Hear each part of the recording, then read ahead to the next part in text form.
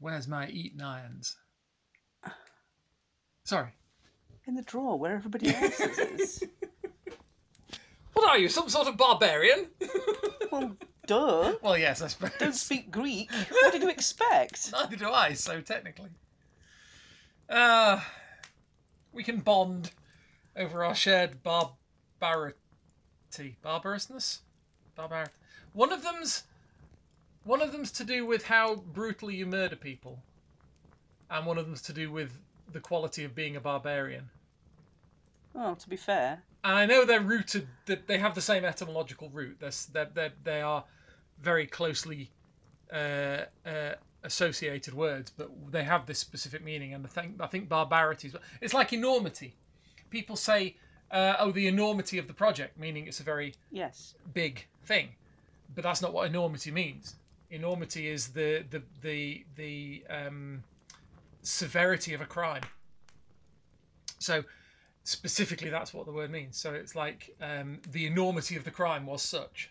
So if somebody says the enormity of the project, am I going, my gods, what is this project? You're going to murder people? Yeah, exactly. Oh, wicked. Exactly. I cannot wait to use that one again. You ready to go?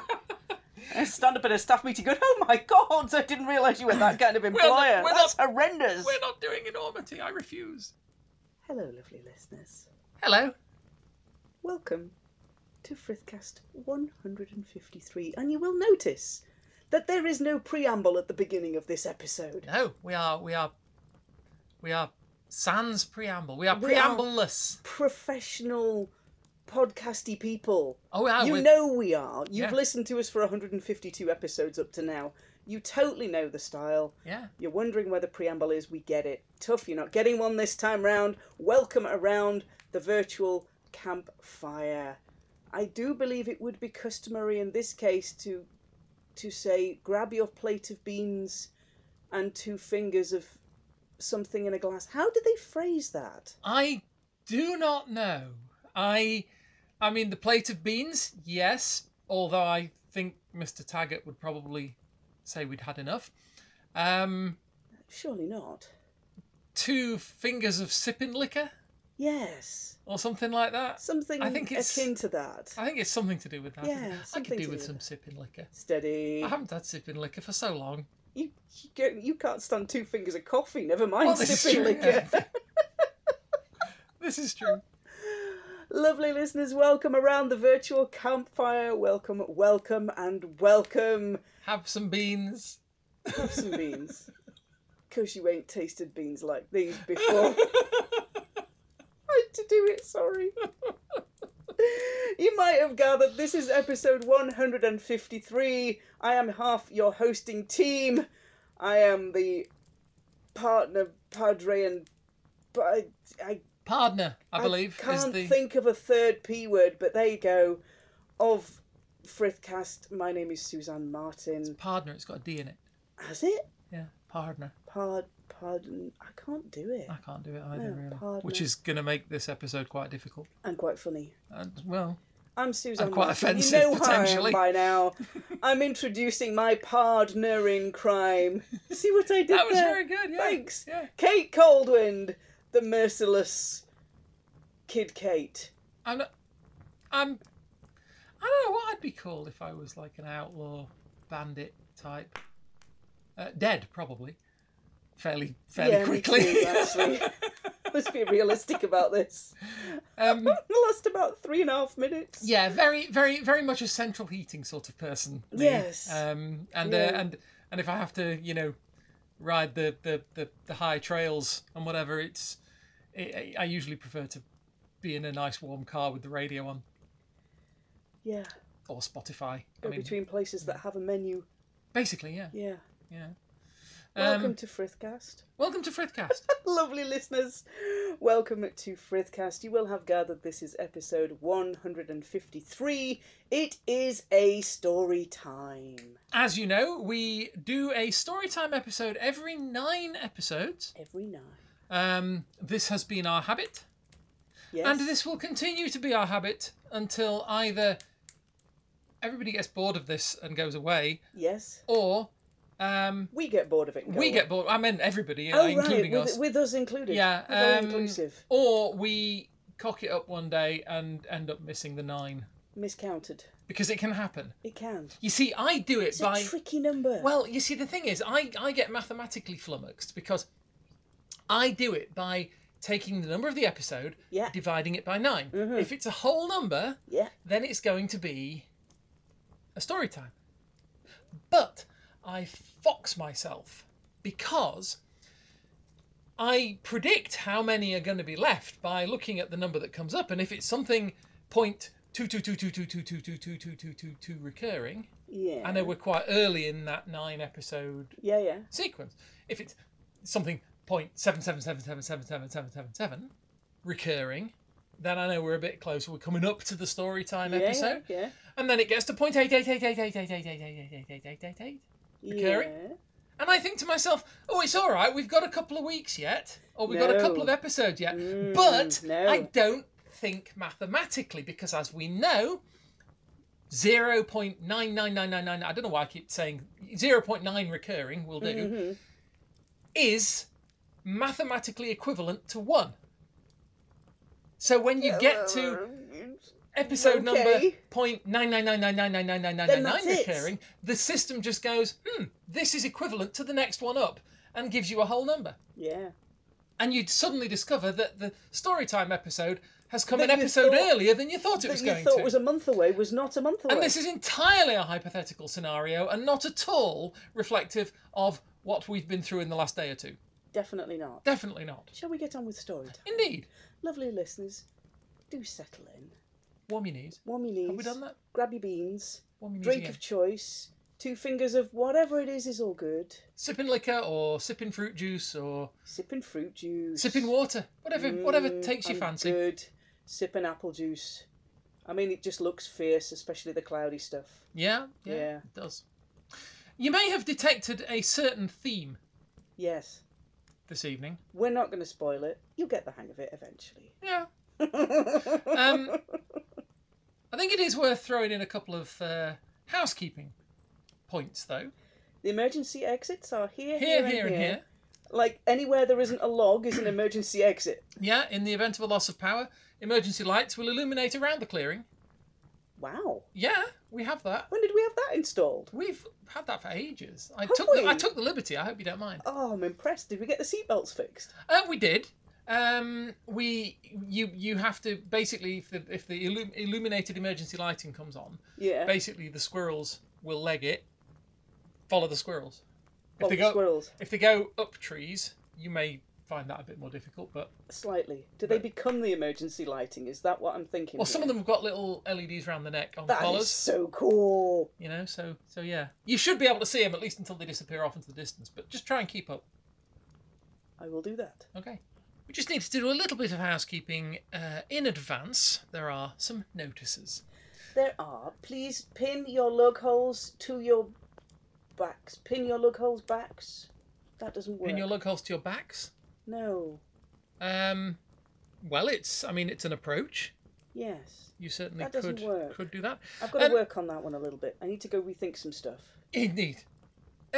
Lovely listeners, we would like to advise you of some content which we would like to advise you of in tonight's episode. There will be content relating to the use of firearms. Yes. And, what do you call it? Off-screen violence. Off-screen violence, showdowns, and some very nearly swearing. Occasional maybe cussing. Occasionally nearly cussing. Yeah. We would also like to apologise in advance for our dreadful, dreadful accents, which we will try to keep to a minimum. We haven't had enough alcohol to make them really good. Sorry. Indeed.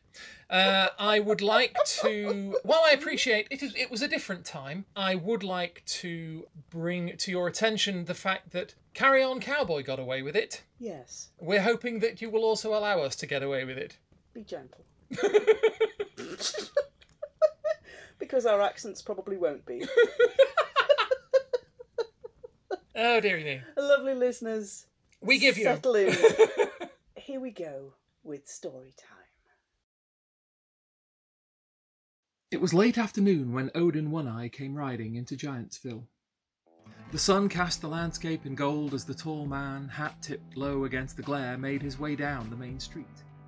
His powerful horse placed every step with purpose, and where most would be looking just directly ahead, this one cast its head from side to side, eyeing the storefronts and the verandas carefully, with a look of intelligence near reflecting that of the lawman on its back. Lawman, for one eye, was a federal marshal, though he didn't show it. No star nor shield gleamed on his long black duster, though badge or not, onlookers could have no doubt this was not a man to be trifled with. Down he rode deeper into the settlement. Giantsville. A big name, and for sure it weren't no chitlin' place, but it weren't no place for honest, gods-fearing folk neither. Ramshackle townhouses, smithies and horse traders, a couple saloons of less than salubrious repute, if you catch my meaning. There was equipment shops and general stores. The town had everything, except in maybe a pervading sense of common decency and moral uprightitude. There was gambling, liquoring, and wayward business aplenty all through them dusty, ill-kept streets. They say the town took its name from the man in charge, the local mayor, you might say, one Albert Al Valdi. What it had been called before he arrived nobody really remembered, but once he took the reins and got dug in, if you'll pardon the mixing of metaphors, it was his town anyway. Valdi was a big guy in every manner, built around him like a sequoia tree and not much short of a height. His stature was matched by his pugnacity, shall we say. Man had fought all his life, and many said he'd only stop if the undertaker made extra sure to use real strong nails. He had an iron will and kept, many'd say made, the law in Giantsville. He ruled the town from his offices above the World Serpent Cantina, and all new arrivals in town were expected to go pay him homage there. Well, Marshal Odin would bow to no man, as two-bit lords of two-bit manors across the west had found, but he also wasn't a man to start a ruckus if there weren't no call for it. So he guided his ride toward the World Serpent to present his compliments to the head man of the town. With his horse tied outside, the marshal walked into a more orderly establishment than he'd thought to find. The half-crowd of patrons in the place was sitting, standing in groups, conversing. There weren't no signs of rowdiness. A man sat at a piano off to one side, playing appropriate melodies for polite company.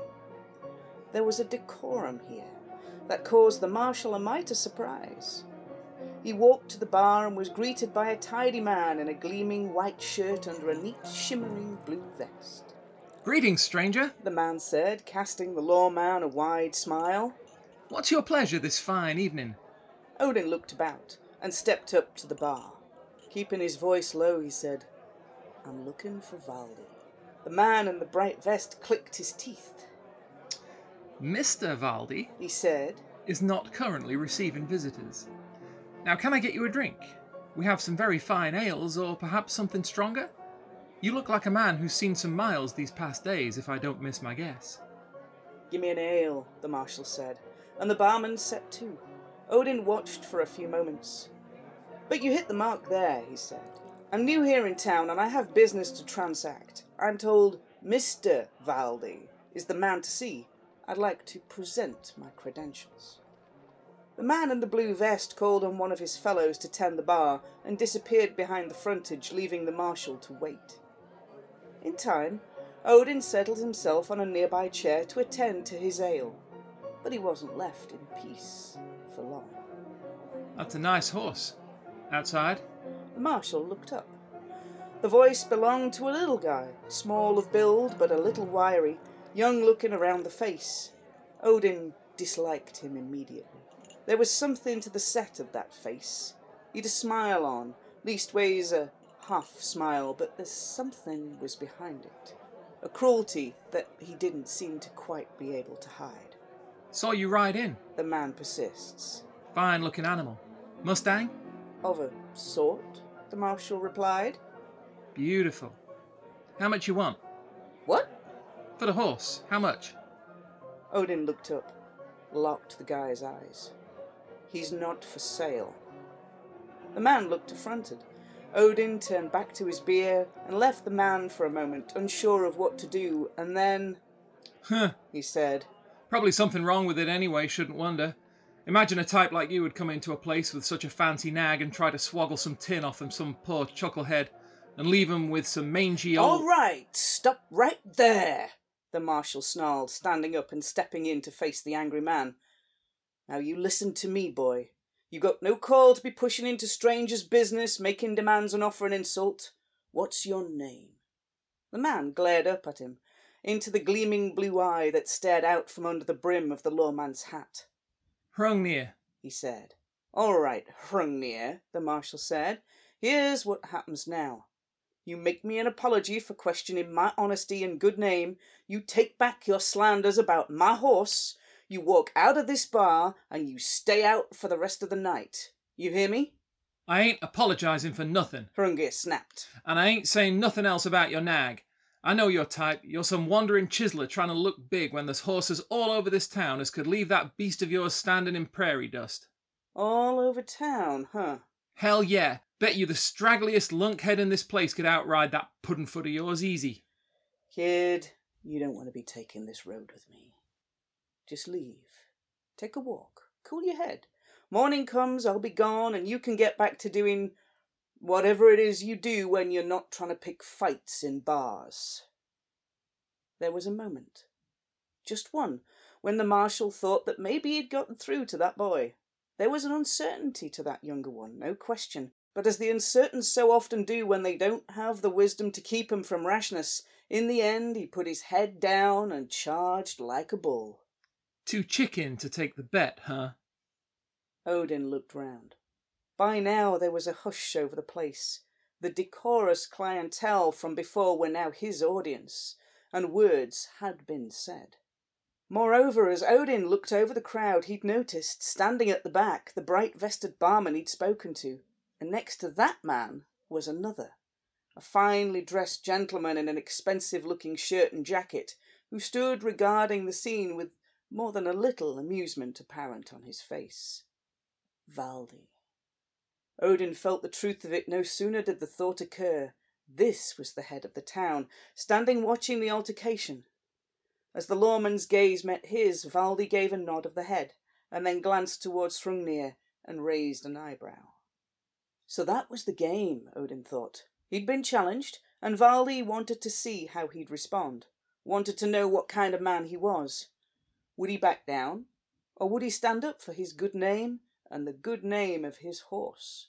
For his horse had a very good name.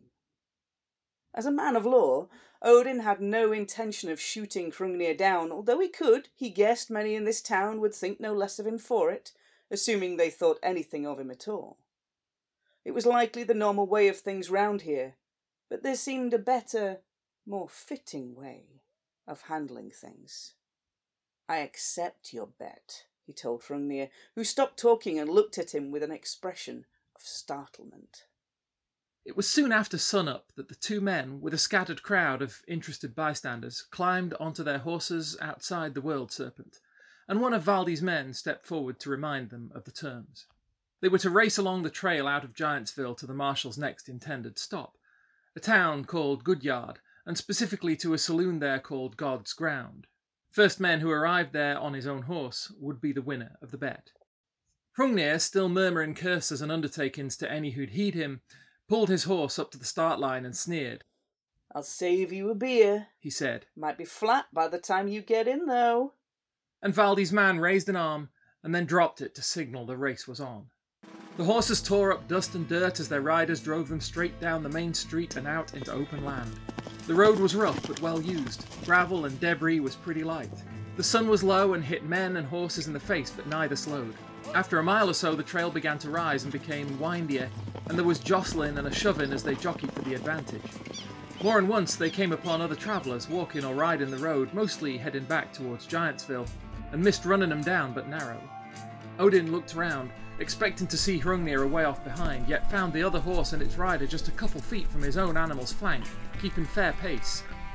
As the road ran down into some sparse woodland and trees began to whistle by on either side, Odin hunched down low and called to his horse. I need more from you, Sleipnir, my old friend. There's honour riding on us today. Be fleet. Show this upstart his place. Far behind. But as the miles rolled on, the upstart held his ground. The marshal kept his lead, barely, with Sleipnir thundering onward, galloping without tire or ease, until finally the township of Goodyard appeared in the distance. Final stretch! Bellowed the marshal, and Sleipnir somehow found another surge of speed, darting forward and opening up more space between them and Hrungnir. Odin was infuriated, though not a little impressed, to see that the other man and his horse quickly recovered the fall-off and once again took to keeping pace, and maybe just a little began to claw back some of that ground. Approaching the town limits, the marshal began a howling and roaring like a tornado whirling into the streets, and townspeople scattered and darted for the safety of storefronts and side alleys. The lawman and his close pursuer sped through till they reached the sign of the God's Ground, where Odin hauled Sleipnir to a halt and threw himself off the horse, sprinting for the saloon door.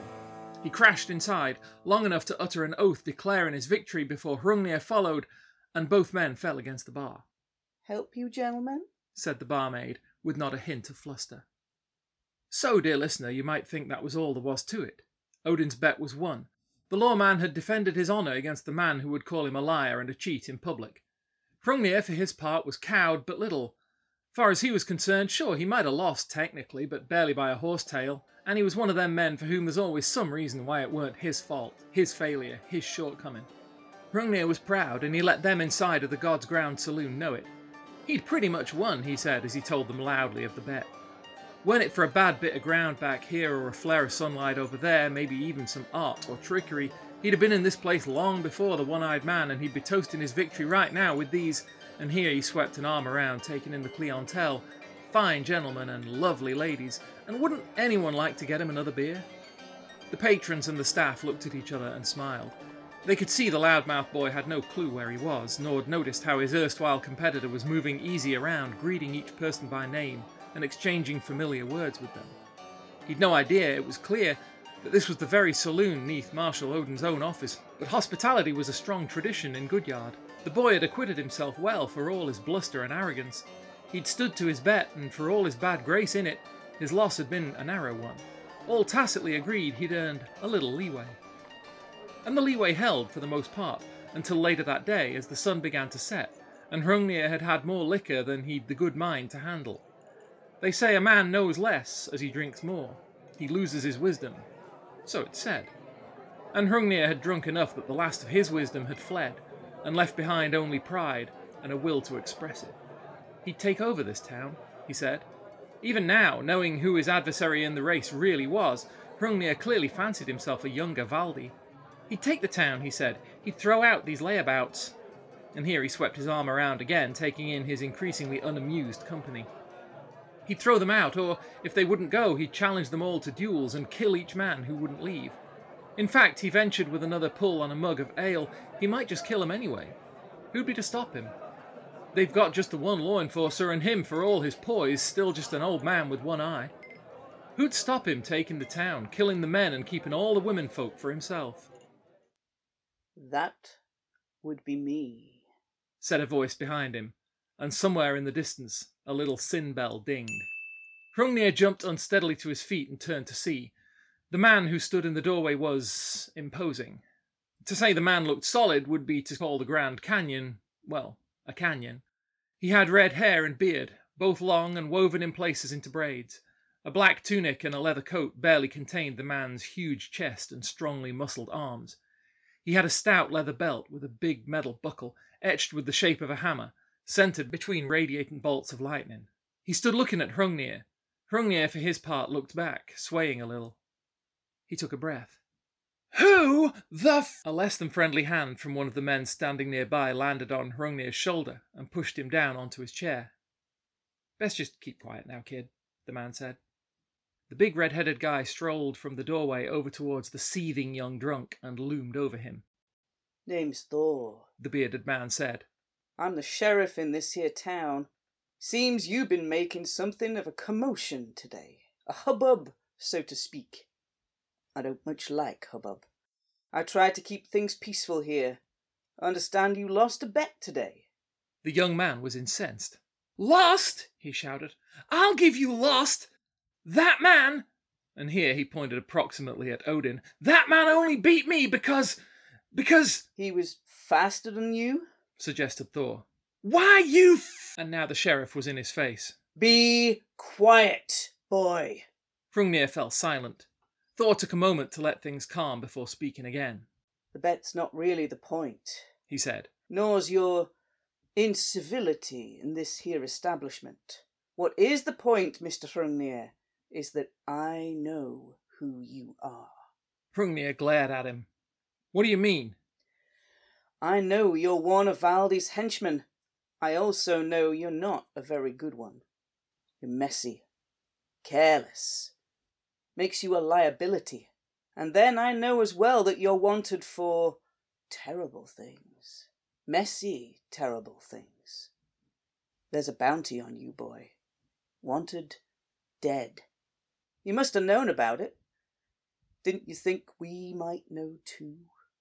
Hrungnir made to protest, to dismiss the claims, and when that didn't look to be cutting much ice with the big, impassive-faced sheriff, he took to threats.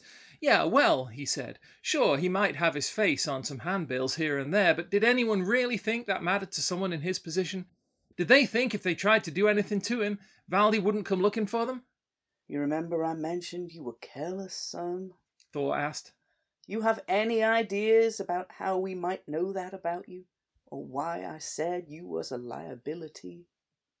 Gradually, the light dawned, and Hrungnir's hubris began to ebb a little. He began to realise it was going to be difficult to talk his way out of this. He looked about him again, more carefully, least as carefully as he could through the liquor and the ale.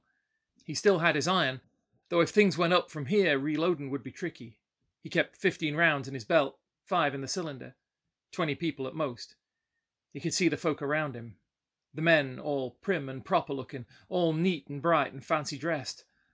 The sheriff and the marshal aside, would the rest really pose a challenge to him? I wouldn't do that, boy, said Thor quietly, and Hrungnir realised that while he'd been thinking he'd unconsciously moved his hand toward the weapon on his belt. Thor had drawn his own revolver silently and already had it trained firmly on Hrungnir. There was a quiet clicking sound as the big man drew his hammer back. A glance to the side showed Odin and... Oh. Hrungnir became aware that all the men and women in the place had drawn or were in the process of drawing various firearms, all of which were coming to bear on him. Maybe it would take more than 20 at that. There's another option, you know, said Thor. What's that? You fight me. You did well today by all accounts. Well, by Odin's account. You raced hard, kept a good pace. Seems that's worth some accommodation. I can't let you go, but I can give you a chance. You fight me. 1-on-1, 1 shot each. And if neither of us wins at that, then we fight by hand until one of us does. A fair shake. What do you say? Of course, even through the haze of alcohol, Hrungnir realised he had no other option. Thor's unexpected offer was really his only shot, as it were, at salvation. He nodded agreement. And so it was that the following morning the sheriff and the haughty young henchman came to be facing each other down the main street of Goodyard. The arrangements had been made. The obligatory town undertaker had run a tape measure over each man as this fabled tradition. And now all simply awaited the first move. Hrungnir called out, "This is stupid! It was just a horse!" The men made the first move simultaneously. Later, more than one onlooker would swear that the 2 shots were fired in such perfect unison that the slugs actually slammed into each other halfway between the 2 adversaries. Some said they heard the impact. Some said they saw the flash of a spark. And both men fell. Do I need to tell you how lucky this was? Grower demanded, gently prodding the bandage around Thor's head, covering one eye.